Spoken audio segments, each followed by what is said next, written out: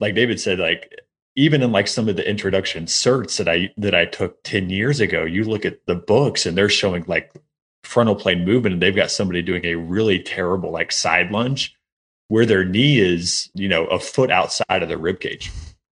Right? They're just completely externally rotated and abducted there. And that's just moving sagittal sideways. That's just moving in a lateral direction, but that's not frontal plane. Like David's saying, like you have to be able to manipulate your center of mass over a foot to be able to actually get into the frontal plane, whether we're talking pelvis or rib cage or just the entire axial skeleton there. A lot of strength and conditioning coaches and therapists, they actually understand this, but they don't realize they understand it because they chase thoracic mobility. You see that all of the time. And there's all these million thoracic mobility drills in the gym. And they're so close, but they just don't realize that if you actually drove movement into the rib cage, that would mobilize the thoracic 1 million times faster than spending 5 years doing all these foam roller reaches and thoracic mobility drills. That was Kyle Dobbs and David Gray, and you're listening to the Just Fly Performance Podcast.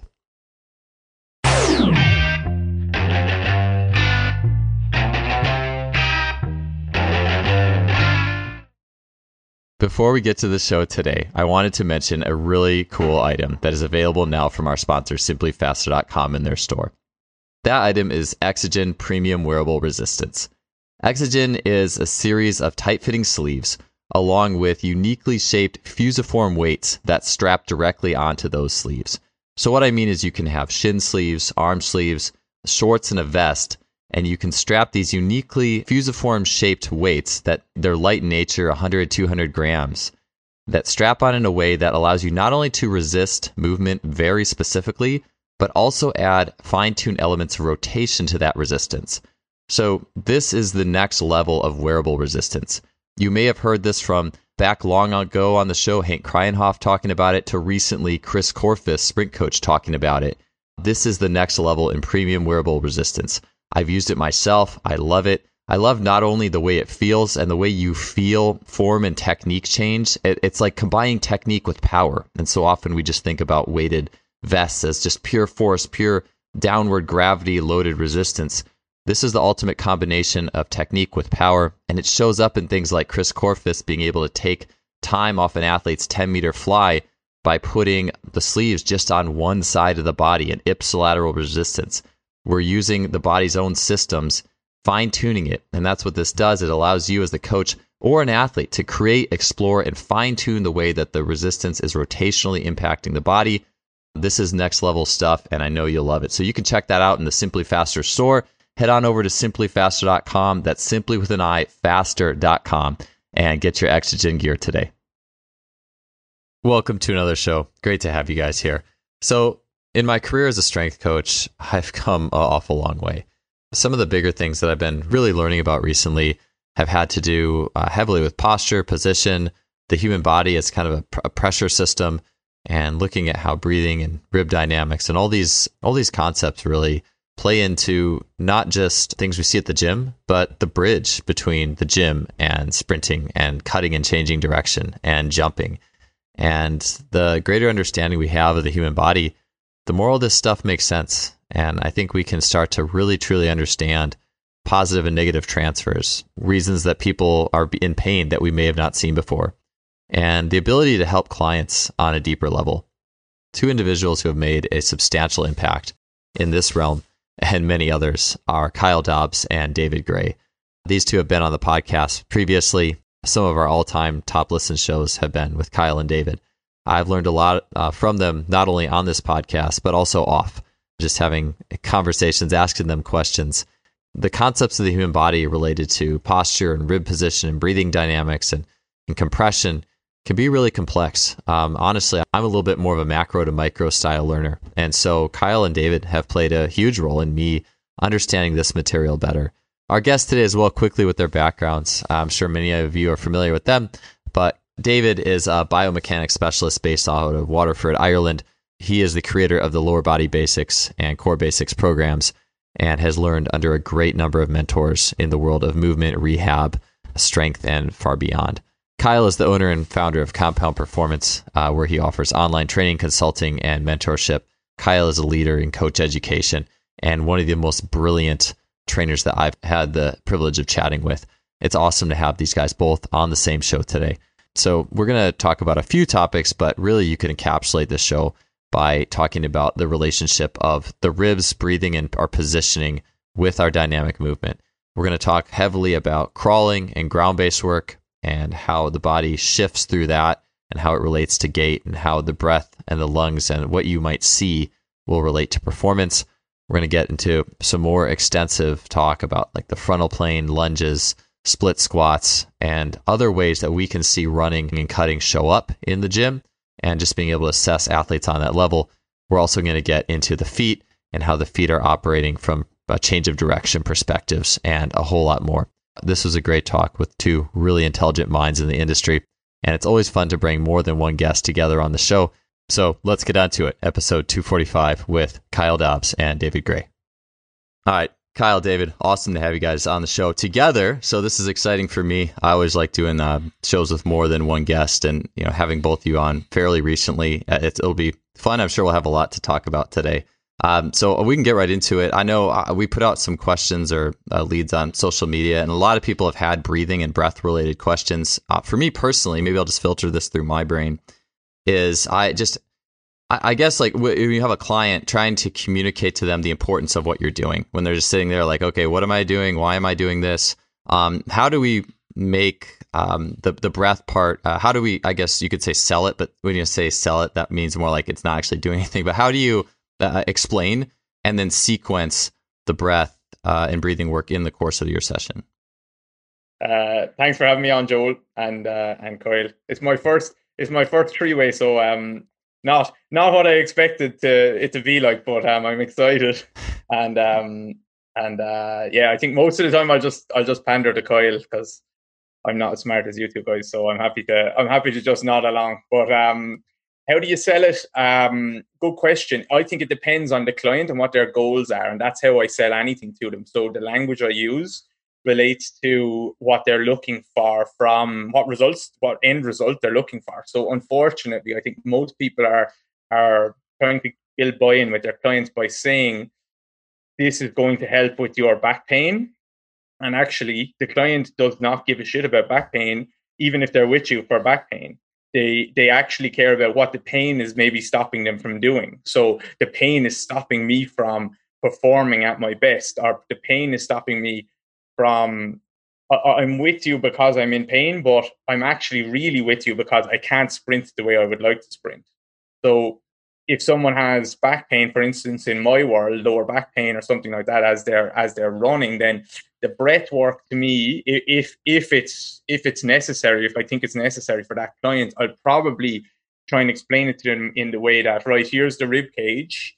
Here's the whole kind of, it makes up a big chunk of your spine, basically. All this segment kind of moves together and it should be able to move better. And if we can get the ribs to move really well, then the lower back muscles usually get a chance to relax, and a lot more of your rotation and your power will come from the middle and upper back rather than always pulling on the lower back. So that's an example of buy-in for someone like that, or for a rotational athlete. I might even show them some videos and say, a golfer or something, look how their rib cage needs to be able to rotate here.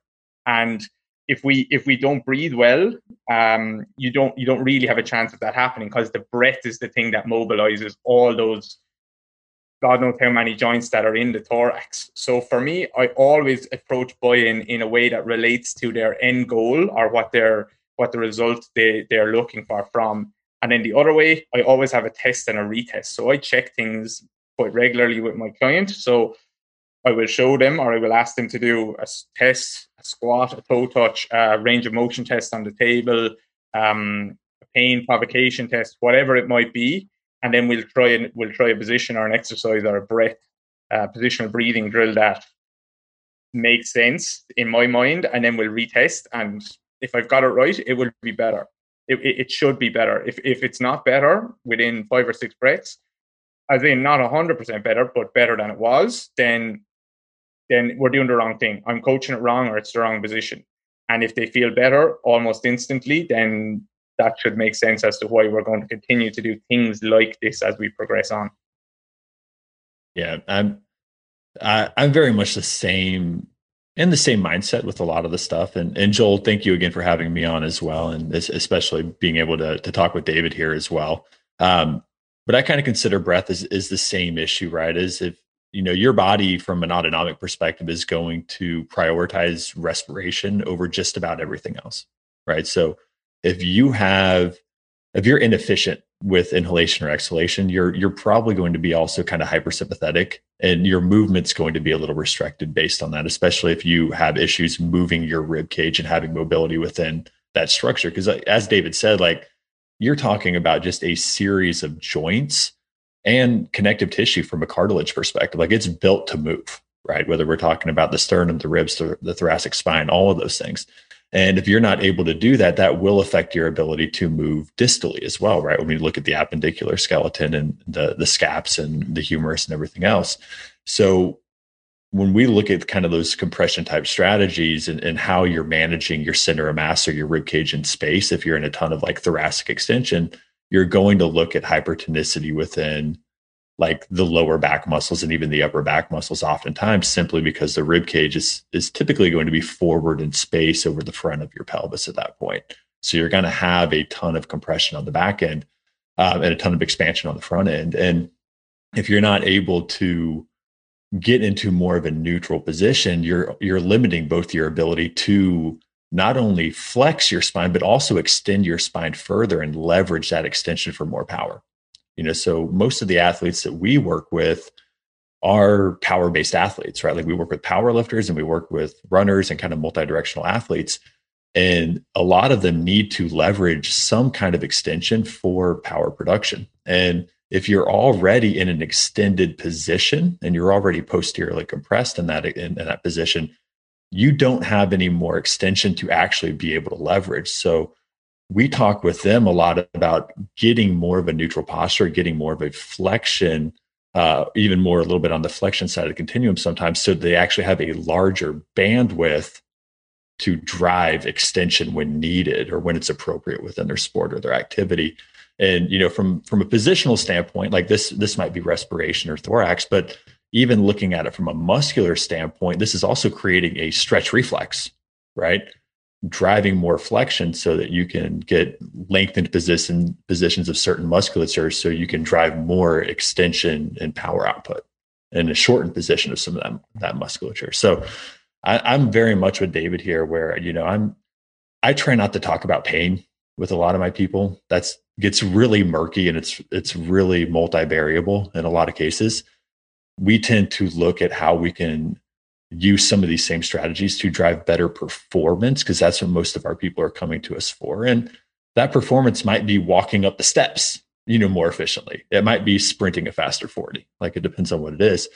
And we kind of go from there. And then we just try to manage, again, the fatigue and kind of training volume over the course of the actual training that we're giving people, because those might actually be having a bigger impact on their, kind of quote unquote pain or discomfort anyway.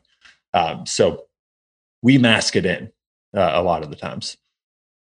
Yeah, I ask because in my own evolution of going through a lot of the breathing drills, like, I've gone to the seminars where I'll come back and like everyone's going to do 90-90 wall breathing. Mm-hmm. But then invariably it's like, maybe one day you just look at these athletes doing 90-90 wall breathing. They're all against the wall. I'm like, wait, why am I doing this with everybody again? Like, what? Because we have different presentations, right? And I have to ask myself and vet, like, why is everybody getting this? And for me particularly, working with, now a lot of my clients are runners, sprinters, like you said, Kyle, power-based athletes. So I actually, where I tend to look at it more, I tend not to get the athletes who are, in pain, especially with like thoracic, that it links to like a thoracic issue. But from a performance aspect, I want to ask both of you guys, one of the things that I do value, and maybe this fits with what you said, Kyle, with you have like bandwidth of the spine from like, I guess you could say spinal engine. Like, I want to have more range in this thing to operate.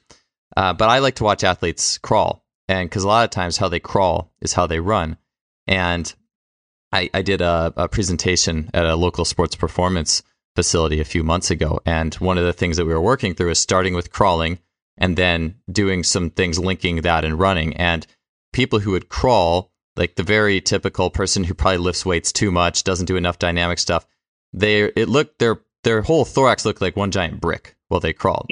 And then when they run, it's the exact same thing, a giant brick. And of course, that's going to impact your stride length negatively. You're not going to have as many movement options. You're probably going to be more likely to get hurt.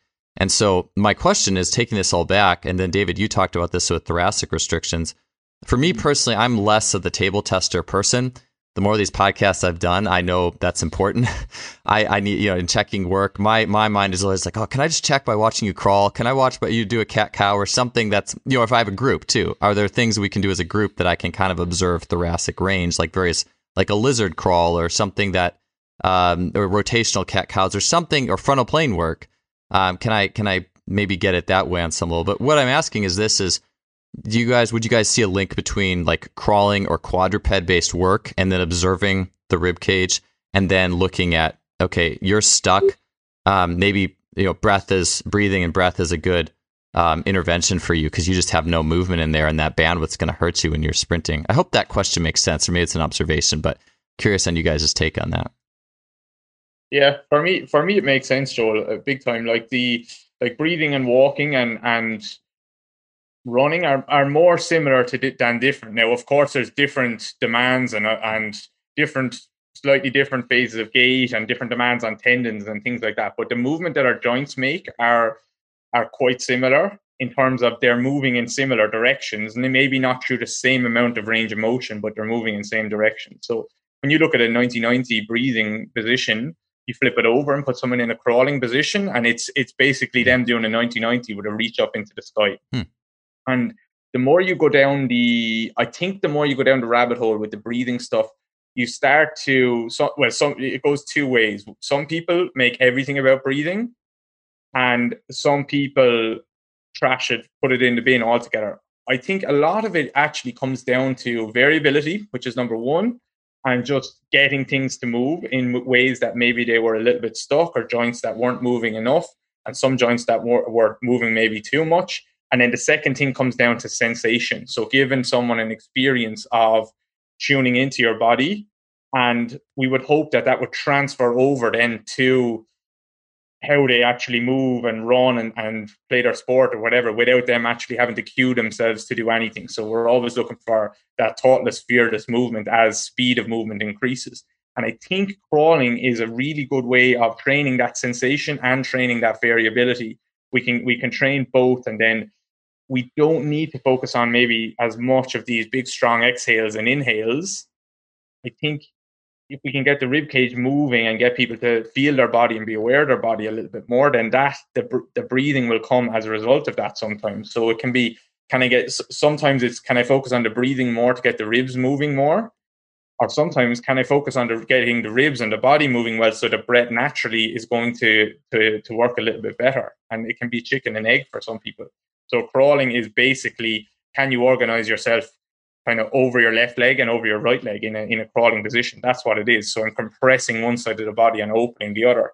And breathing is the exact same. My ribs on one side as I move should internally rotate as the other side externally rotates, and vice versa. And that's pretty much the entire body is going to do that. IR one side, ER the other side, and it just keeps going like a wave. And if you look at someone good crawling, it's that kind of compression and expansion side to side. And if you look at someone crappy crawling, and that's the same with someone crappy running, that's the same with someone trying to play golf, everything just moves as a big segment. There's not that variability. There's not that sensation in their body that they can kind of couple and decouple these areas. So I think in terms of, especially if you have bigger groups and you can't cue all these small little things, crawling is a really good way to go, I would say.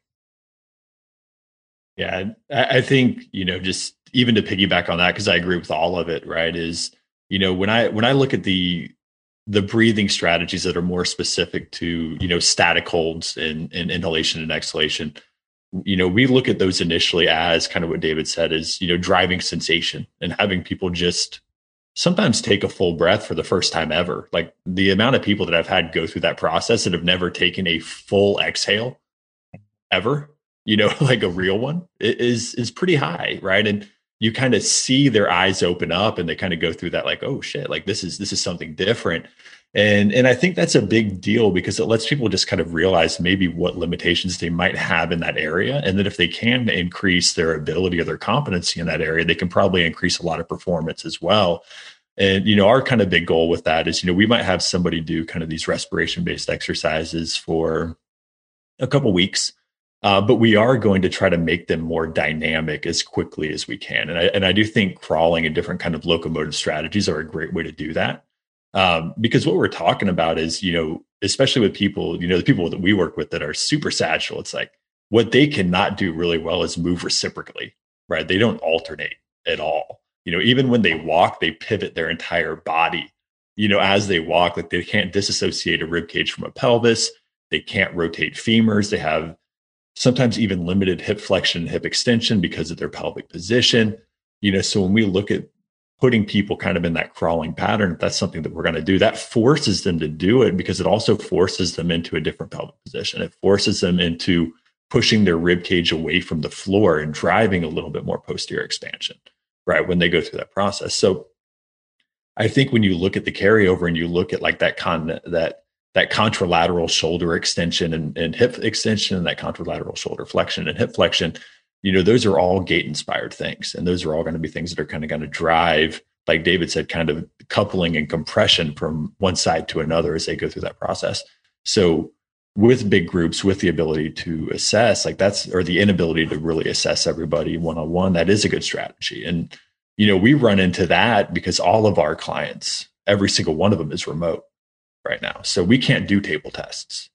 And if I was working with people individually, that might be something that I do. But at the end of the day, if somebody is exhibiting, compression strategies or whatever we want to call it, you'll see it in all their movements. Like I can look at a body weight squat and be fairly certain what their push-up's going to look like and what their toe touch is going to look like and what their overhead flexion is going to look like. And I could probably guess what their ISA is from that as well, and have a good idea of what their gait looks like. So again, these things, we look at kind of primary assessments as far as like ISA for respiratory strategy and gait, and then secondary assessments as far as kind of active movement, just to see how those things are representing themselves and presenting themselves across kind of the bigger patterns that we're going to be training. And that allows us for better exercise selection, whether that be specificity based or variability based, within the programming that we're giving these people based on their goals, based on their abilities. I like what you said, Kyle, about guessing ISA. This was back like 7 years ago. I was reading, I think it was Triphysic Training or something, but it was talking about like estimating what our maxes are based off of bar speed. And I believe maybe even talking about being able to estimate bar speed without actually seeing it, like as a skill. Like, and I just think about skills that we develop as coaches that we don't necessarily need a number for, and that we can see. I could see you doing this movement, and I can just kind of tell how everything's fitting together. And I think sometimes defining those skills that take time and practice is important. When my kids go to bed at night and I sit outside the room, I'm reading like a story of it's like sort of Red Cloud, some like a Sioux war chief, and it was amazing what the Indian like youth could do before they were age 16 from a skill perspective. I'm taking this off the rails, but I just think it's so important to like have stuff that you can say, yes, I can hang my hat because I've developed this skill over time and observation. So I do want to ask you about markers of compression. I'd like to get to that. I feel like I'm just going to take this deep down the rabbit hole, and I don't know how many questions we're going to get through, but I've been interested in this topic, and this piggybacks off of some other podcasts that we've done lately. But before I get to that, you guys mentioned, the reciprocal nature and the ribs internally and externally rotating. And most breathing drills, at least to my knowledge, are more bilateral in nature. So just curious how you guys would reconcile that with something that's alternating. Is there positions where you could be focusing on, or does that even matter? Like a bilateral breathing versus we're going to see this reciprocally in gait? Go ahead, Dave. They're I don't know, are they bilateral in nature, Joel, if you're coaching them well? So to go back to table test for a quick second, the table test is mostly, to be honest, like you're saying, when you get a good eye, the table test is really for the client more than you. So it allows them to see something and feel the range, and then you can retest and show them, look how much better that is, especially for someone who has maybe poor kind of proprioception and can't feel that as much through an active motion. And that's big for my buy-in. If you're coaching your breathing drills well, for the most part, especially after that initial phase, if someone is very, very if someone has like both sides of the rib cage that are really up and both sides of the pelvis that are really forward, then that would be more of a bilateral breathing drill, just to get everything to come back. But as soon as possible, you need to get both sides of the body doing opposite things. So even if it looks like I'm in a bilateral position, like a 90-90, I'm probably cueing someone to exhale and compress one side and inhale and expand the other side. And that is where the magic happens, because airflow is actually what allows us to, one of the big things that allows us to shift side to side in the frontal plane. So to get my weight onto my right leg, my weight onto my left leg, if I cannot get expansion through the right side of my rib cage, I won't be able to get my weight over on top of my left leg very, very well. So you could say that there's muscles on the left side of my body that pull me over to the left. There's muscles on the right side of my body that push me over to the left, like a glute max on the right side. But there's also airflow that needs to go into the right side of my rib cage to push me to the left. So whenever you can, once you get good at coaching this stuff and seeing where they are compressed through the rib cage, they need to be compressing one part with the exhalation and expanding the other part with the inhalation.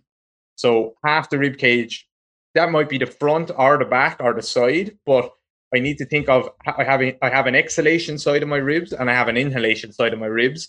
And I might not need to coach that if I put them in the right position, which naturally just closes off a part of the rib cage.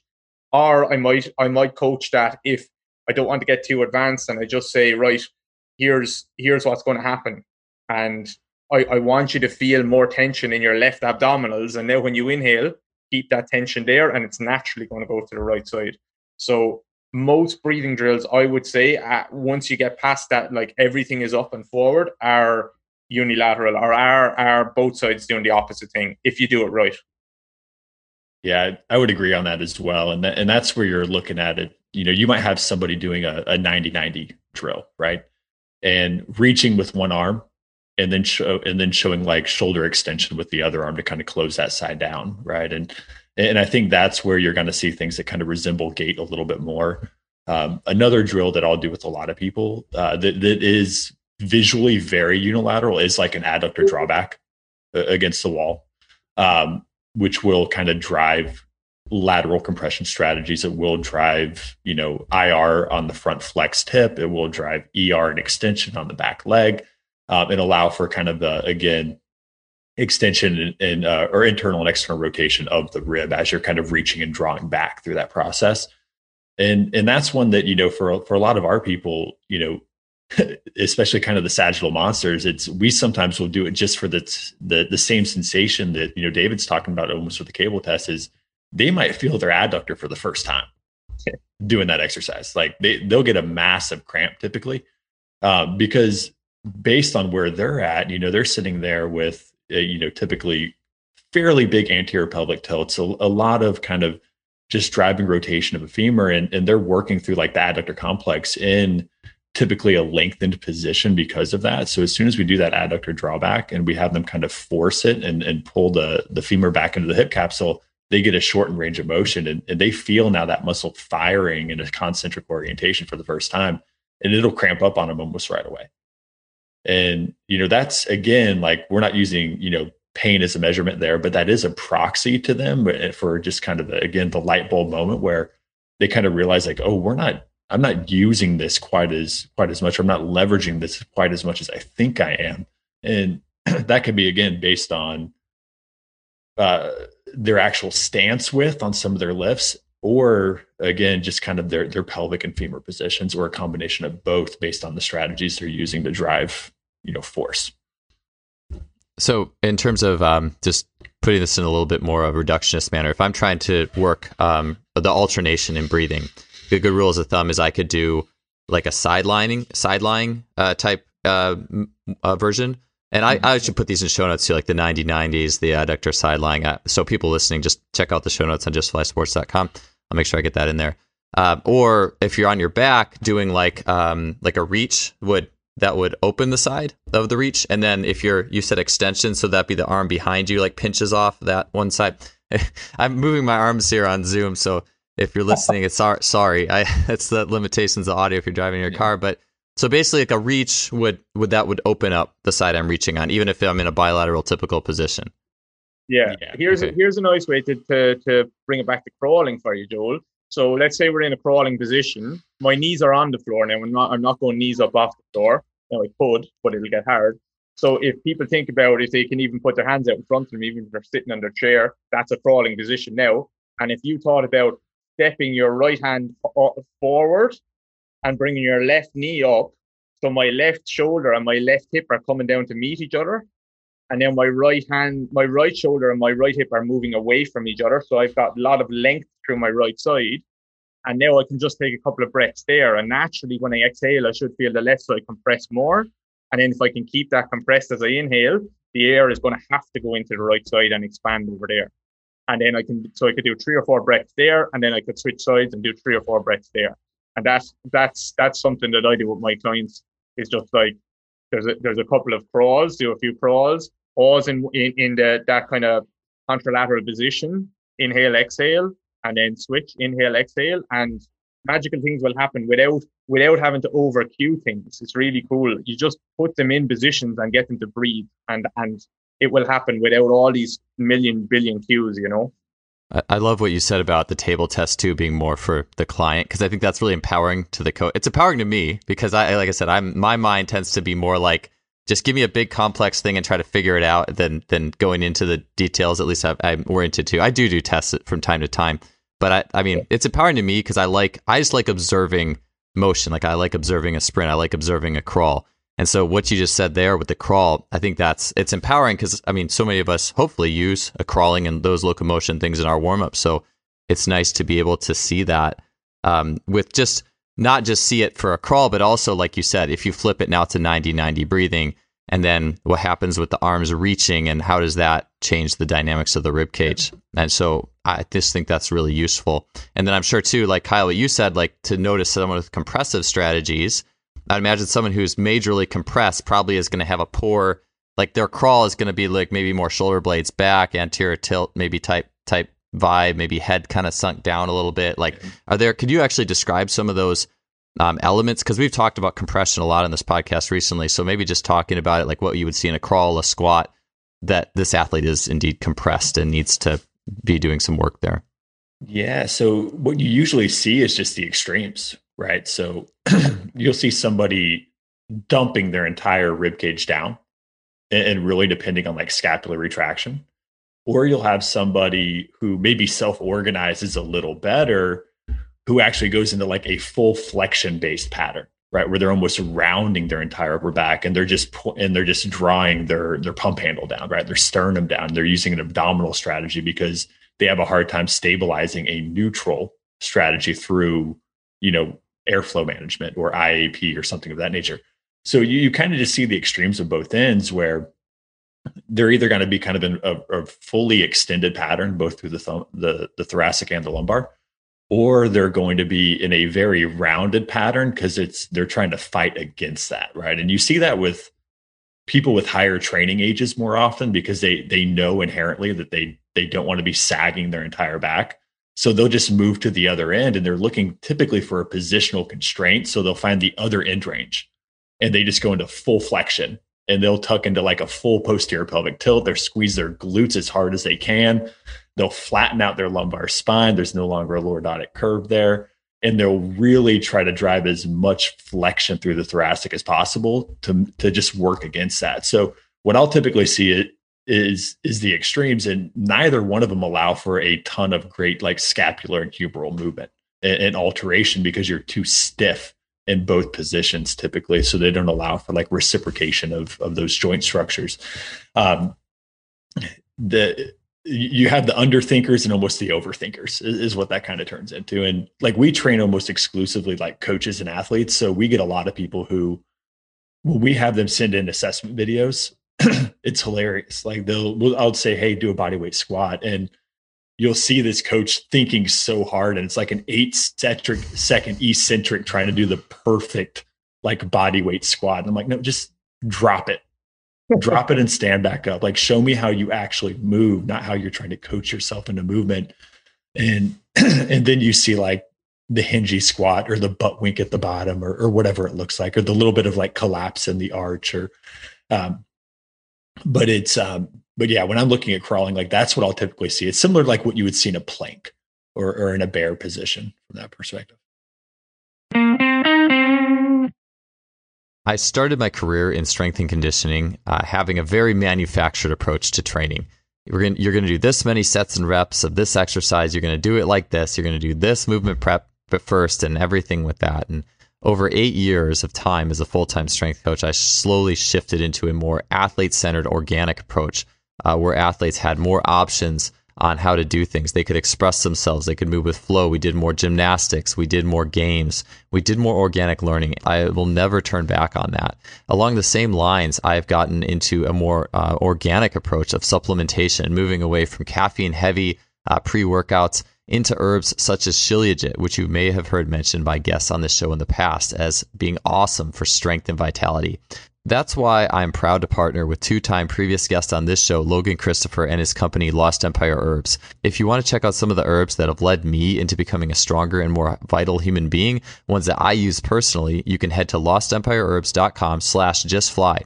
You can get 15% off your order there, as well as get a 365-day money-back guarantee. Again, to get 15% off your order with Lost Empire Herbs and see my top recommended herbs that I use personally, head to lostempireherbs.com/justfly. All right, let's get on back to the show. In terms of you got me thinking about this. So that when you talked about the compensation, people who like overdo the thoracic if they're like going to do a toe touch test, because that's something that I've like if people who have done the SFMA and that type of thing.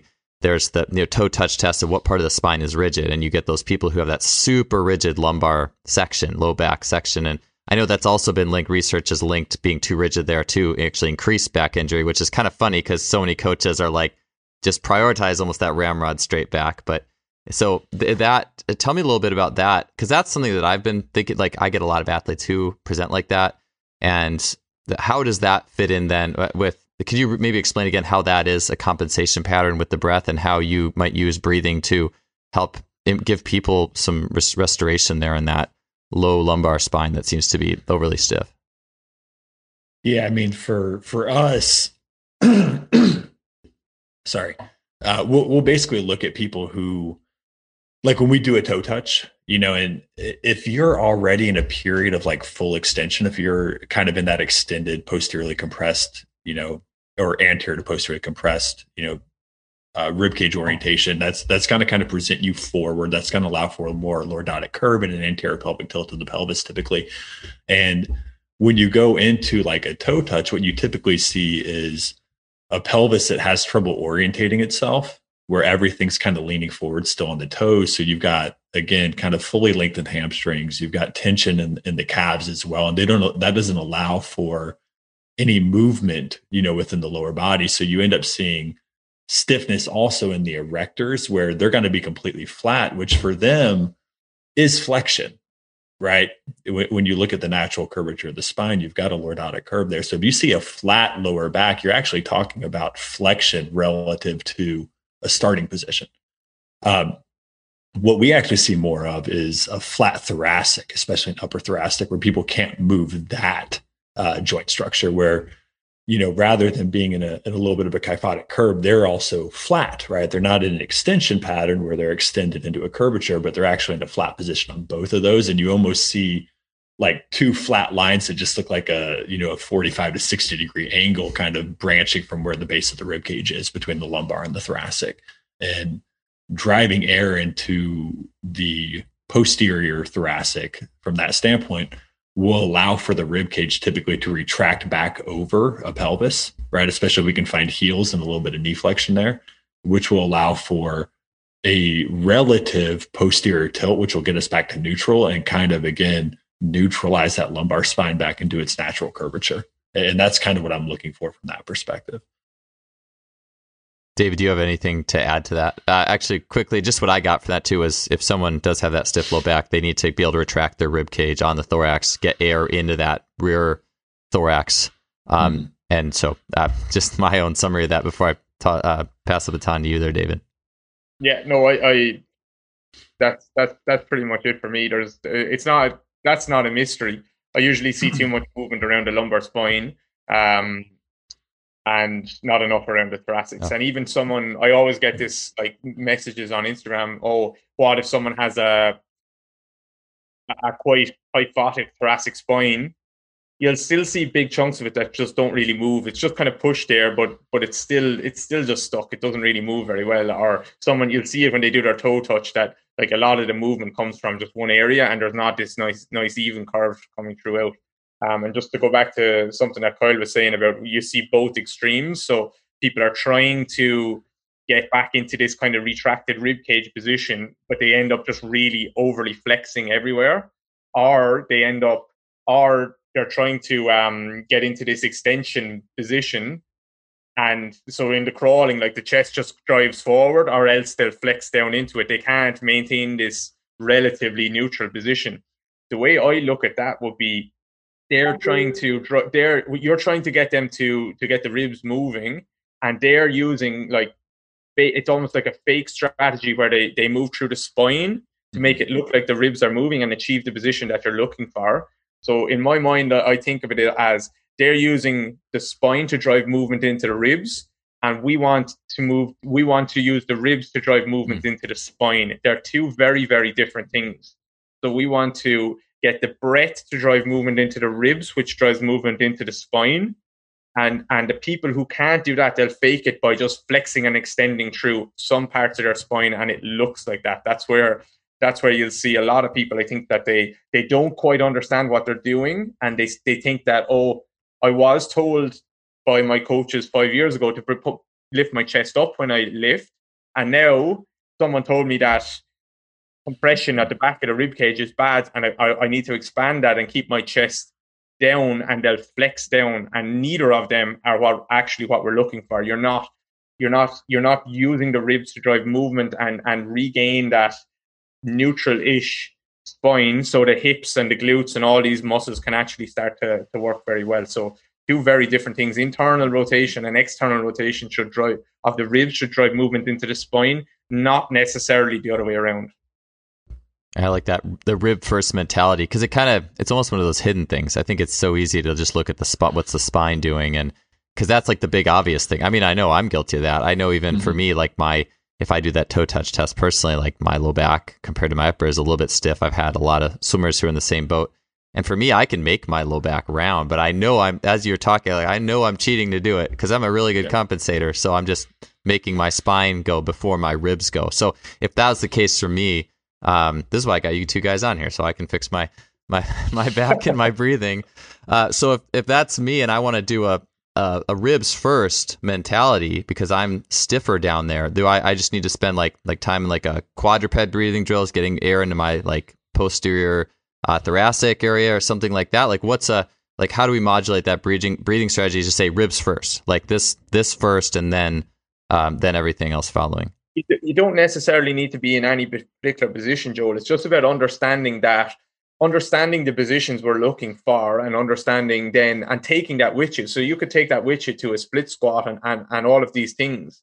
And if you're actually breathing well and you're teaching, bracing is not a great word, but you're just teaching yourself to be in the position and understand what that feels like, then you can go and move, and that's fine. And that movement, 22,000 times a day of the breath actually coming in and out of your body, is driving motion into your spine. And that's what we're looking for. So you don't necessarily need to think ribs first, but if your ribs don't move very well, then it's definitely not going to be ribs first. It's always going to be spine, and this big chunk of rib cage isn't going to move. And a lot of strength and conditioning coaches and therapists, they actually understand this, but they don't realize they understand it because they understand the importance of it. They chase thoracic mobility. You see that all of the time. And there's all these million thoracic mobility drills in the gym, and they're so close, but they just don't realize that if you actually drove movement into the rib cage, that would mobilize the thoracic 1 million times faster than spending 5 years doing all these foam roller reaches and thoracic mobility drills. So we just use the ribs, the breath and the ribs and the position to drive movement into the spine through the rib cage. It's so easy when you start to see it happening. And it just requires two things: inhalation and exhalation, which means internal rotation and external rotation of the ribs.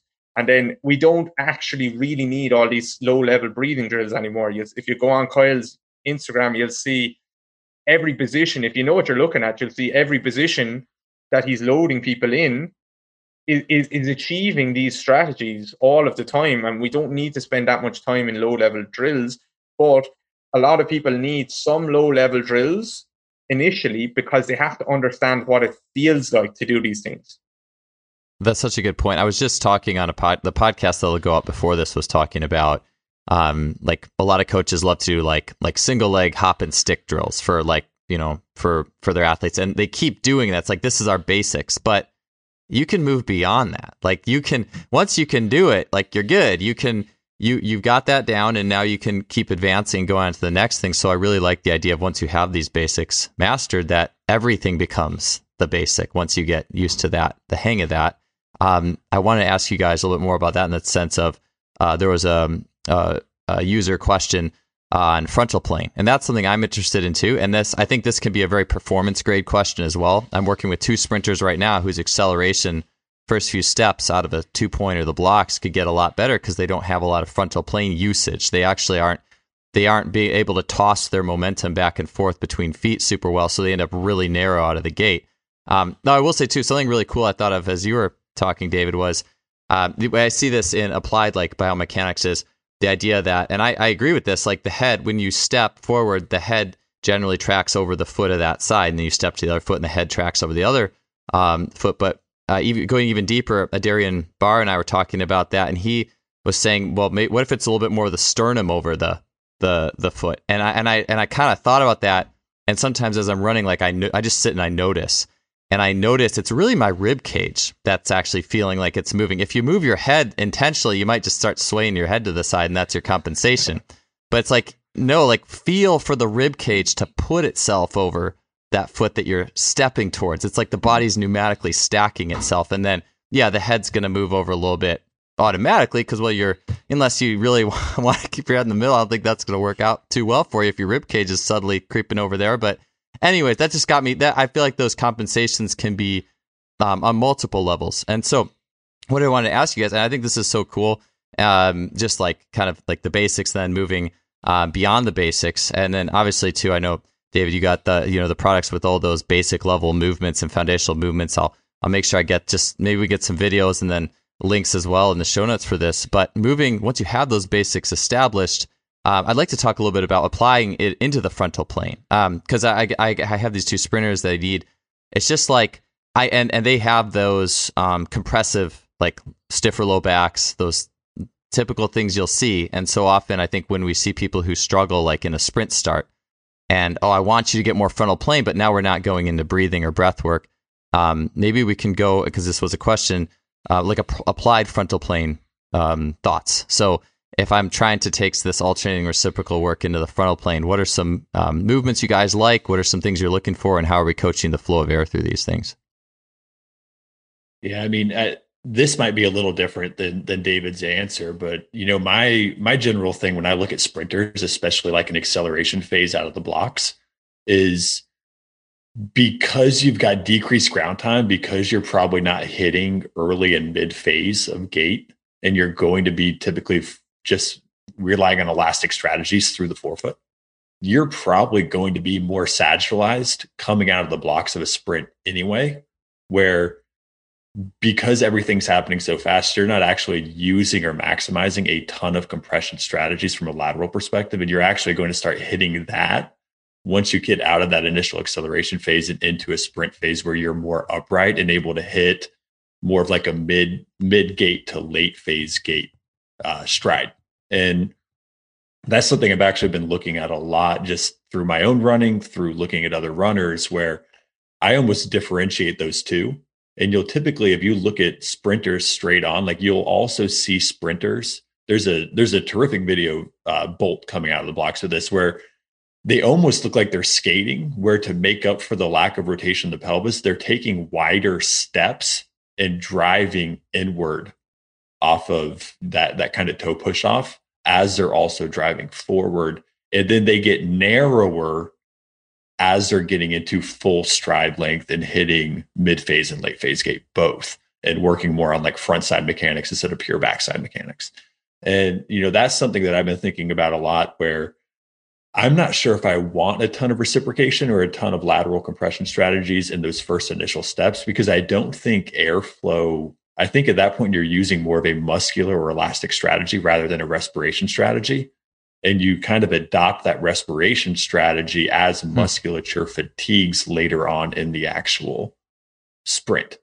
And I think to be able to transition from those two things, from one into the other, is actually a skill that you see a lot of like elite level sprinters be able to adopt that lower level sprinters probably don't do as well from a transition phase. Yeah, just quickly to piggyback on that, I know that like oftentimes you just take a deep breath in on the start and just exhale. You could do the first 20 meters. So it's not like you're like every step is a breath or anything like that. It's just, holding pressure to let the, like you said, more elastic and muscular strategy. I mean, sprinting's not aerobic, for the most part. Like short sprints. Like I ran the 400 and, up through college, and that's very aerobic. That's terrible. And you will be, you will have to be able to, have efficient respiration kind of throughout that process. But the big thing I think is, I think a lot of people right now are kind of over coaching breath in non-aerobic activities as well. Like we also see this with our power lifters. Like if I've got 700 pounds on my back, like I don't care about breathing. I am going to brace with that. And that's okay, because it's not gait. It's not normal movement. It's sport specificity. And I think that's okay from that perspective. Now, can I go run a mile trying to brace my abs and hold my breath? Absolutely not. Like that's not going to work out very well for me. I have to develop a different strategy for a different task at that point. And what you see with the longer, and you see this even with like morphology and athletes kind of adopting a position for their sport, where the shorter the sprint, the more extended the athlete typically is. And when you look into longer distance running, going to middle distance and then into long distance, you see people who are typically have a little bit more of a flexion based or neutral pattern that allows for better respiration mechanics and less of a muscular strategy. Because if they're using a muscular strategy in a longer distance run, they're just going to fatigue earlier because it's more inefficient from that perspective. That's awesome. So it's interesting to think of too, because as I get into maybe the more of these frontal plane questions then and the breath work. So really this is the frontal plane and the breath, and what you see in like a lateral lunge or even a forward lunge where you're trying to line things up in a particular way. That's probably something that's going to fit more with upright running, established, you're breathing, you're doing like distance running more than what you would see in like an explosive cut, perhaps. That's just pop. Like, I mean, the thing I guess I think of is you are like, you see people with their cheeks puffed out. Like I had a guy, my highest jumper, back when I was at Cal, a guy on the swim team, he jumped 41 on the just jump mat. Like you could see the pressure he would generate in his thorax. You could see his cheeks would puff out. Like he could just generate the shot of pressure that fit with what he was doing explosively. So I guess I'll ask this is so like anything like a cut, like anything like that, that's not really, is that something that you would, how would you address that is what I'm trying to say in like lunges, lateral lunges for like change of direction or anything like that, I guess, and however the breathing fits in or the whatever fits in there, if that makes sense. I think that's going to be a little bit dependent on the athlete's ability, because again, when you look at high level athletes, like their ability to self-organize and cheat that system is really high sometimes. And if I'm working with a high level athlete, I don't always want to change their ability to organize that and be efficient within that, because there's other factors besides just biomechanics when you start looking at morphology and everything else. Like a lateral cut or a change of direction from somebody who's 6'9" is going to look very different from somebody who's 5'9", right? Like that's going to be a different mechanism, especially when you factor in like their own body weight and being able to decelerate that and then it kind of explode out of it. So when you kind of look at this factor, like I do think if you're looking at lateral movement from a frontal plane context versus forward propulsion from a frontal plane context and reciprocation, I think that's where you do probably, in my experience, find a little bit of pronation, a little bit of inside edge, and a little bit of internal rotation so that you can drive more external rotation extension through that leg to get a better change of direction, right? Because if you're going into that lateral cut and you're already supinated or you're already in ER, well, you can't drive further supination and further external rotation because of that. You have nowhere to go. Like, it's the same thing when we talk about thoracic extension and driving more extension. If you're already at bandwidth, you're just going to compensate somewhere else at that point. You're shifting the impedance of it. With that, actually, maybe this would be a good segue too. We talked a lot about breathing. I do want to ask you guys a little bit about maybe that first layer of like applied breathing drills. I do want to get maybe if we have like, let's say 15 minutes left, maybe we can cover that just like first layer, like in terms of we're getting off of our backs or side laying or quadruped, like getting up into basic movements. Maybe it's a squat or a lunge or a half kneeling or whatever it is. I'd be curious where you guys would take like the breath and breathing beyond that.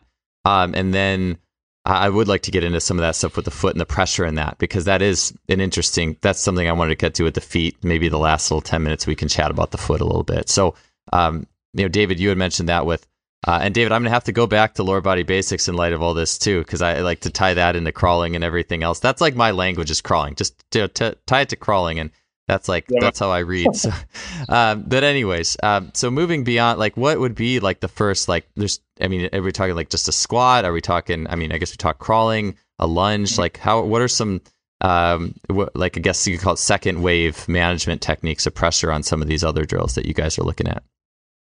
Yeah. So I think with, just to go back to the frontal plane, I kind of put up a short. I was doing a coaching call with a coach. Shout out to Robbie there in Cork. But we were talking about the frontal plane, and I said in it, it's the most important plane. And I was kind of laughing about it, and I also said you can't really say that because they all depend on each other. But it kind of is the most important plane, because if I can't shift side to side, people can talk about breathing drills all they want and talk about getting the ribs down all they want, but if I can't actually shift my mass side to side on top of my left leg, on top of my right leg, my ribs are always going to have to come back up at the front, and my pelvis is always going to have to come forward, because I'm almost falling forward because I can't create that side to side motion to move my body forward. So we have to get that frontal plane, and we have to train that frontal plane, and that's the plane that is massively neglected in the gym, I would say. Hugely neglected. People think they're doing frontal plane work when they start to throw in things like Cossack squats and stuff like that. And yes, you're working, and I have no problem with that, with those drills, and yes, you're working maybe more frontal plane muscles, but if you don't have your center of mass over on top of one leg, then you're not really working the frontal plane. So it's what we think is frontal plane, really, if you want to look at it, it's not, because I can see someone who cannot abduct one leg or one hip or adduct the other hip or whatever, and then they can do these Cossack squats and it looks perfect. But as soon as I try to get their pelvis over, just like you're saying, the head over the foot, and do a drill in that position, then they can't get there. They actually cannot get there, or they just compensate massively to get there. So frontal plane is hugely important. That's what allows our rib cage to stop having to always extend, like our whole back muscle is always having to extend. So the head over the foot thing is an interesting one to me, because of course the head should be over the foot or somewhere close to that when we move, because otherwise, if it's being left behind, that means my vestibular system, there's a problem there. So my eyes have to be on the horizon, and if my spine is going to laterally flex, side bend over my left leg, my neck is going to have to laterally flex back to the right to keep my eyes on the horizon, and I should be stacked over my left foot. So what you're saying about the sternum is probably better cue, Joel, to get that sternum over the foot, because I've seen this seems to be a fancy cue now, head over foot, and a lot of people are talking about that. I've seen people doing it by laterally flexing their head over their foot, and now my head is over my foot, but now my eyes are my vestibular system is fucked, basically. My eyes are not on the horizon in that position. So if I can organize my center of mass over my foot, meaning probably this big chunk of meaty, bony stuff in the middle of my body, my sternum, my rib cage over my foot, there's my frontal plane. because everything else has to organize around that. So when it comes to things in the weight room, simple frontal plane things, put someone's front foot on something. As soon as I put my left foot in a split squat up on a small weight plate, my vestibular system has to reorganize and say, okay, now if I don't laterally flex over that left leg, then I'm my left foot being on a plate, my pelvis is hiked up on the left side, and my spine is going to have to laterally flex to the left. If it laterally flexes to the right, I'm moving back to the right side. So I'm not actually loading on top of my left leg.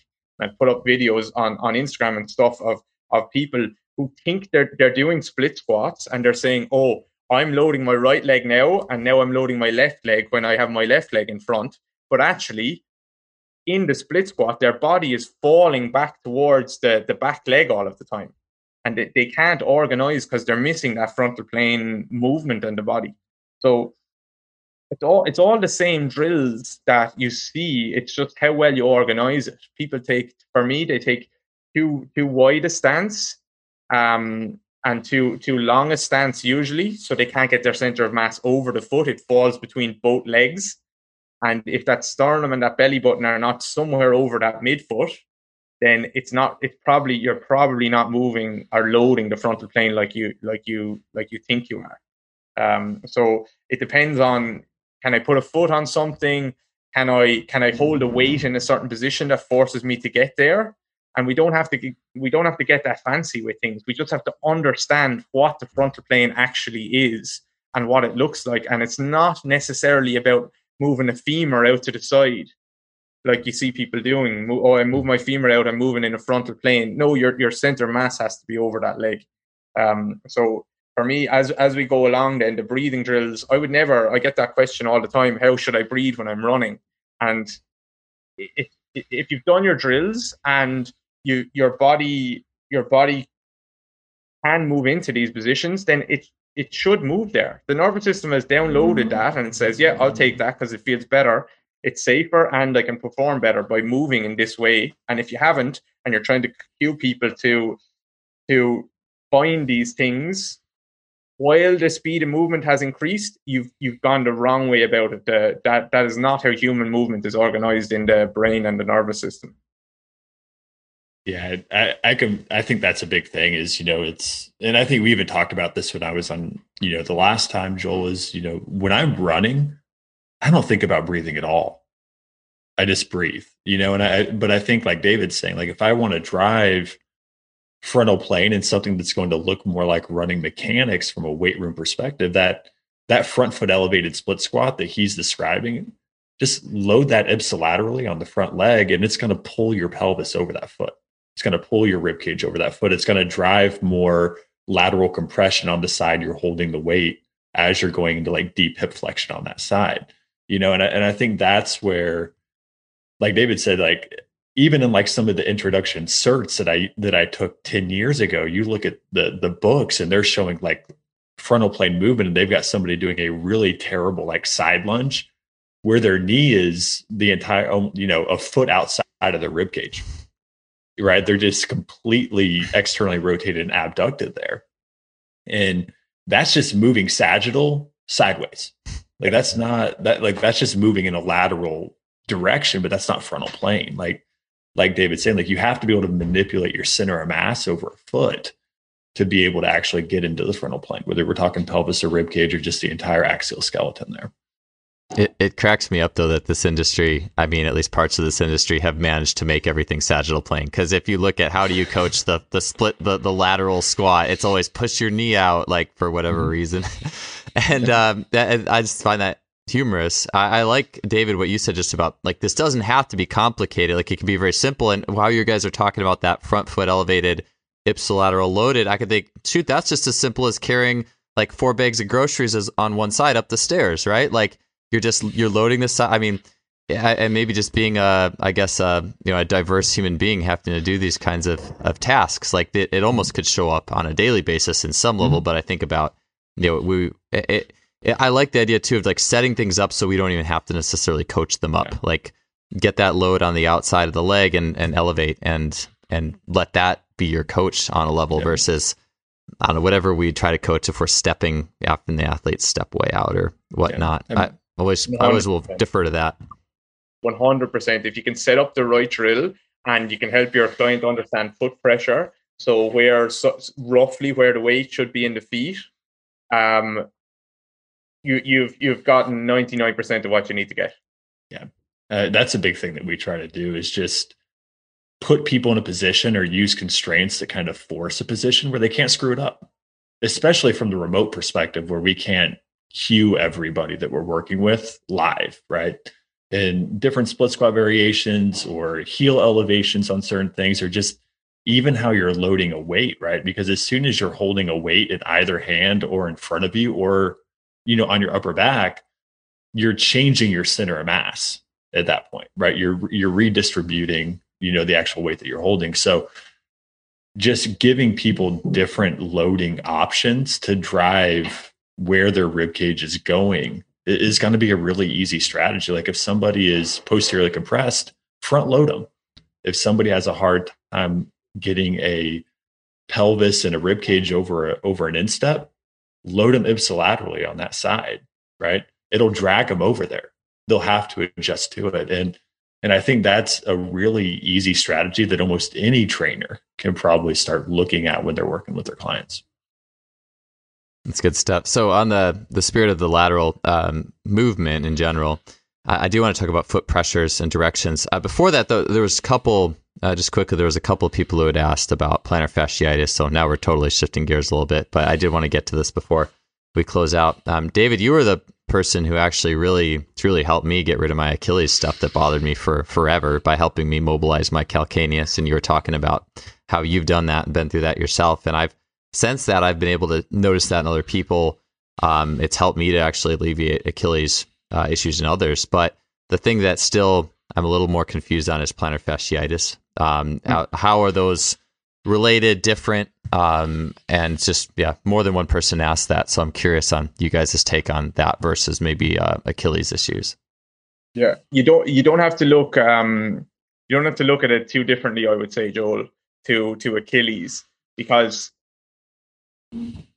where the pain point pops up or where the symptom pops up is irrelevant, really, I would say, especially when it comes to biomechanics. It's kind of irrelevant, especially down around that area. So the Achilles, the plantar fascia, basically you were asking the question, can they pronate and can they supinate, which means that they're three-dimensional movements of the foot, which means can the plantar fascia fully lengthen and fully shorten in 3 dimensions. So that's from a biomechanical standpoint. Of course, there's a loading, like how much load have you just done something absolutely crazy. I know a guy who I actually, funny story, very quickly, funny story. I know a guy who he was a client of mine, and he had plantar fascia for 2 years because he had a row with his son and took his phone off him and put it on the floor and tried to stamp on his phone, and he hit his heel, and and he ended up with plantar fascia problems for like 2 years. So I can't really call that a biomechanical thing, because he just spiked his load instantly, and his anger got in the way of it. So that would be more about a nervous system that just got a massive shock, I would say, and a trauma to the area, and it's about reintroducing load into the system. Now, the best way of doing that is to start to mobilize the feet. So just like with your Achilles, the first question you have to ask is, can they get their heel to plantar flex? So the calcaneus, can it plantar flex and dorsiflex? So basically, if people want to think of that like the pelvis in the sagittal plane, can it anterior tilt and posterior tilt? The heel should be able to do the exact same movement. If it can't do that, that means it can't really stay on the ground, and the heel will lift up too early when they walk. And when the heel lifts up too early, the midfoot can't actually load, and they end up pushing into the toes. And what you'll see with people with plantar fascia problems all of the time is that, a lot of the time, I shouldn't say all of the time, is that they race into their toes way too quickly. And when the toes start to grip into the floor, the whole foot has to lock up. The plantar fascia is really, really locked from there. So I know me and you, Joel, or you and I have spoken so much about like getting the calcaneus to evert and invert, that frontal plane movement. exactly like we're talking about with the pelvis and the ribs, that frontal plane movement up above is so important. And it's so important at the heel as well. But I can't get that frontal plane movement at the calcaneus if I can't get sagittal plane movement first. So plantar flexion and dorsiflexion of the heel, because instead of as my weight starts to travel forward in my foot towards my midfoot, if my calcaneus can't plantar flex, then that means it has to lift up off the floor. We'll just talk about walking gait here. That means that if it lifts up off the floor, it's not going to evert and invert because you've raced into the toes. Does that make sense? I know that can be a little bit complex, but so sagittal plane allows the frontal plane movement of the heel, then the heel to start to tip in. And if I can't get that sagittal plane length at the foot, I can't get the midfoot to drop, and I can't get the plantar fascia to lengthen and then spring me back. So it stays locked up all the time. That makes sense. And I like actually something you said. You posted, David, about this, about the need for the heel. I think sometimes we get in reductionist modes where only do hops on the balls of your feet or something, or only like Kyle, you had mentioned, only like changing direction, just mashing on the fifth, the outside edge of the foot, when force has to travel through the foot. And that's important to realize. And again, I mean, I'll still use things like hopping on the balls of the feet sometimes just to strengthen that element, but we're going to use the whole foot. And so I that's a good thing to just to remember. I know for you, when I was coming to you with Achilles issues, that was actually the game changer, was just put that Gary's wedge directly behind the heel and just try to get it to tip, to plantar flex, that calcaneus to plantar flex, to tip anteriorly, and do it hundreds of times. And I did. And that was, I guess that's the gateway, right? Sagittal, unlock sagittal, and then you get lateral, and there you go. Exactly. And then when you go and do your hopping drills, and the drills where we definitely don't want you on your heel, the heel is still, and the midfoot as a result of that are still moving better from your simple little drills, just like we're talking about the breathing drills earlier. Your spine and your rib cage are now moving a little better and can accept a little bit of load and help you organize. It's not that I'm thinking, Jesus, now when I'm changing direction playing basketball, I need to exhale. No, we've done that work, and now it's there in your body. Your nervous system has downloaded it and it's going to use it. So go balls of the foot all you want for the hopping and all of these drills, but if the midfoot has been mobilized, you're sweet. It's gonna help your Achilles tendon work so much better, because the Achilles now can get that little bit of recoil as well in it. But if the heel is locked up, this frustrates the life out of me, that people, when we have a problem around the hip, people will look at the tissues of the hip and the pelvis and say, oh, can the hip move in external rotation, internal rotation, flexion, extension, all of these ways? Can the bones actually move? But when we have an Achilles problem or a plantar fascia problem, they don't say, can the heel move? They just say, how strong is your calf? So if it's good enough for one area of the body, it's good enough for the other area of the body. So the only question then is, do these people actually think that the heel should not be able to move? Because if they didn't think that, if they understood the heel should be able to move, they would check, can the heel move, especially when it comes to tissues that attach to the heel. Yeah, that's I mean, it's really interesting too to think about, because I've thought about this, what's happening when you're just doing a ball of the foot hop as well, which you mentioned, that the rest of the structures can be involved. And I like the idea of just there's basic fundamental movements, motions that should be in place. And that's where I know you have, I think, 3 levels of basic, you got lower body 1 and 2, and you just came out with core basics, I believe. I mean, I'm sure that's that's the basics. You should be able to do X, Y, Z, and then it'll just go with you. Like you said, ball the foot hop, that heel motion should be going with you. And Exactly. Yeah. So that's my rant for the day. I'll leave Kyle go from here. You teed him up. So I love the rant. No, I think that's the big thing, and I like how David presents it, where not every exercise has to be everything, right? You can bounce on the balls of your feet without having to worry about your heel if you have mobility in your heel and you've done the other things. If you do have the ability to evert and invert when appropriate, and I think from that perspective, it's just we're looking at drills that are really aimed or focused on different tasks. and trying to make them into things that they're not sometimes. And you've got yielding strategies, you've got overcoming strategies, or whatever you want to call them. And you've got times where you want more heel movement and times where you don't, based on your contact with the actual ground and what's happening from a force production perspective. And I think when people can't differentiate the intention behind what you're trying to do based on the environment and your task, the bad things are probably going to happen because you lose all context of the movement itself or the drill itself from that perspective. And you start trying to apply it across the board to everything. And just because something works in one scenario doesn't mean it's the end all be all strategy for everything else. So speaking of applying things to everything, maybe we can do a 5-minute drill for this last, just like portions of the foot, pressures of the foot, feet being turned in or out on things. Maybe we can take it from this as Kyle, you mentioned just like a cut step.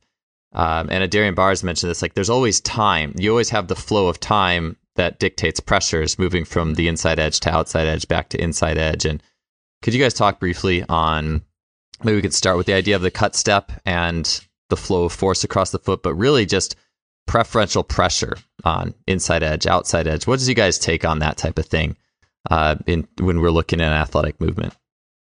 You want to go first, David? Or you have this one, Kyle. This is we're in murky waters here. So this could have been the whole show. So I just threw it in there at the end. No, I mean, I think it's just kind of just what you described, right? Where and what David just described really well is your foot is got a ton of bones and a ton of joints, a lot of muscle and a lot of fascia within it. So whenever we're like, if we're treating it like a brick and we're trying to find, either the outside edge or the inside edge on every single thing we do in isolation, we're not appreciating the dynamic nature of the foot.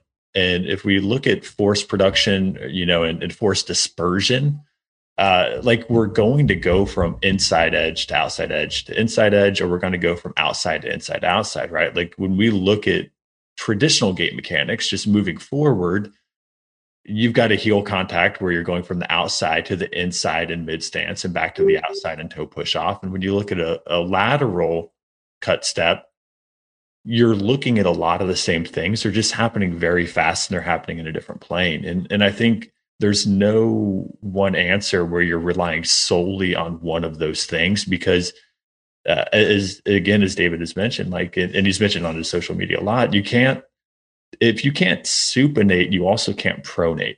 If you can't pronate, you also can't supinate. If you can't find outside edge, you probably have trouble with inside edge and vice versa as well, right? Because you have to be able to transition from one thing to another. And when you look at anything gait related or movement related statically and not as an appreciation of the transitions from one place to another, I think you're doing a huge disservice to just movement and biomechanics in general from that perspective. Because if you're constantly on your outside edge, like where are you coming from? Like how are you propelling yourself in either a lateral or forward direction from a propulsion perspective?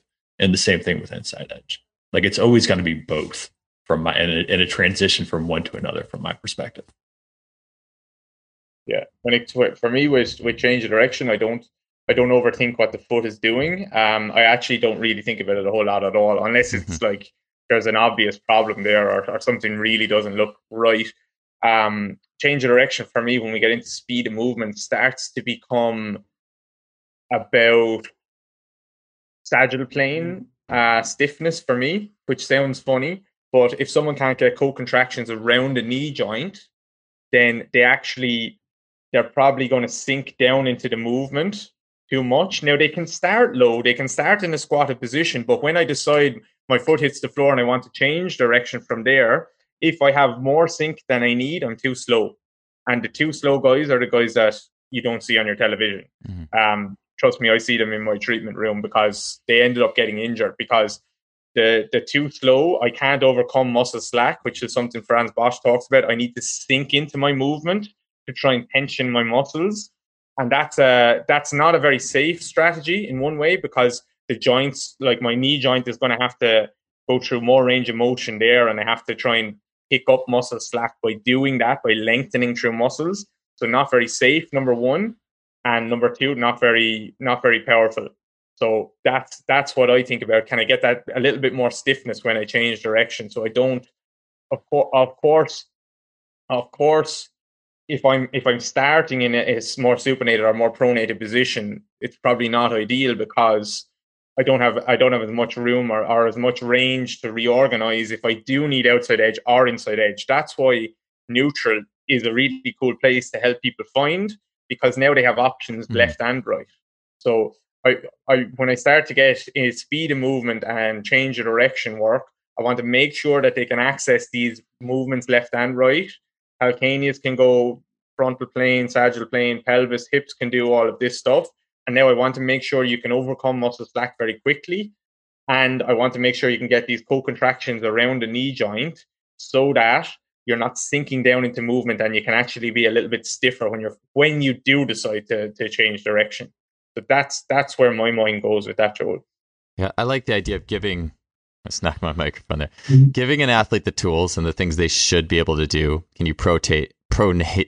Do you have adequate pressure on like the metatarsal heads and adequate foot pressure? And then just watch what happens. I find that no matter what, every time we tend to overcoach things, and every time I've focused really, to be honest, at all, I mean, I didn't know any of this pressure stuff on inside or outside edge or at all. Like earlier in my athletic career, and I wouldn't say it hurt me at all. It's just sometimes it is interesting sometimes for me to notice reference points. Like if I'm doing a flying 10-meter sprint, where does the force seem to be most prevalent? I like going about it that way. That teaches me what my body is trying to do at this position, at this collision, at this angle. If I try to think about getting somewhere, sometimes that just seems to interfere. And I'm already pretty too heady as it is sometimes. I think too much anyway. So sometimes I like the idea of just can you do all these basic skills, drills, movements, pronate properly, and then kind of watching, observing at that point. Yeah, for a lot of the field sports athletes, Joel, that I work with, when we start to bring in change of direction stuff, I love to have a ball involved. Like if they're a Gaelic footballer or basketballer, I just have a ball in their hands and like you're hitting that cone and you're changing direction as if you're going back that way or whatever the hell it is. I love a ball or some external task because it looks so much better as soon as you bring that in, rather than having them focus on anything that's in their body. Some kind of task, and you'll see them organize way, way, way better, and it will feel way better for them as well. So I ask whenever we can bring in tasks when there's speed of movement involved, then that's the go-to. Good stuff. Well, hey, I think again that type of topic we could talk about it a long time, but I mean, shoot, we probably got through 2 questions, but that's fine. We'll have to get back some other time. But it was fun talking to you guys. Man, I really appreciate both you guys' knowledge. I definitely take a lot away from these, and it'll be good going through the clips too as I kind of try to refine my language, going back to crawling and whatnot, and how all this impacts that, and a lot of other things as well. Before we get out of here, anything you guys want to share from anything new, how to follow you, where to find you guys, products, things you have out, if there's anything you want to mention there? Mine's super simple. The easiest way to reach me is just through Instagram. It probably DMing, and then all of our stuff is on the website as far as just compoundperformance.com for both coaching and trainer development sections. So it's all there. We're doing some live seminars here later this year, and we'll be promoting that as well now that we're able to travel around a little bit. But other than that, it's all kind of the same stuff. No, I would recommend going to Kyle's Instagram instead of mine, because for me, you'll just see like videos of my girlfriend cutting my hair while we were in lockdown, and me playing with my dog, and then some videos of athletes doing different things and stuff like that. So yeah, if someone is interested in that, they can go to David Gray Rehab, GREY, and that's the website as well. But I'll enter at your own risk, I would say. If you want to see David playing with his dog videos, then go there. So awesome.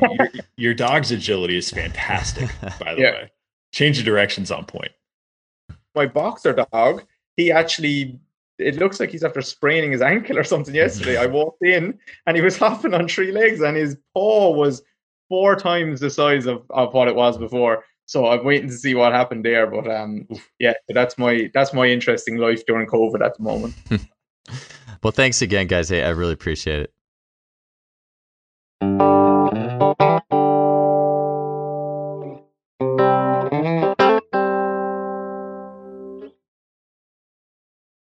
That wraps up another episode. Thanks for tuning in with us. We'll see you next week.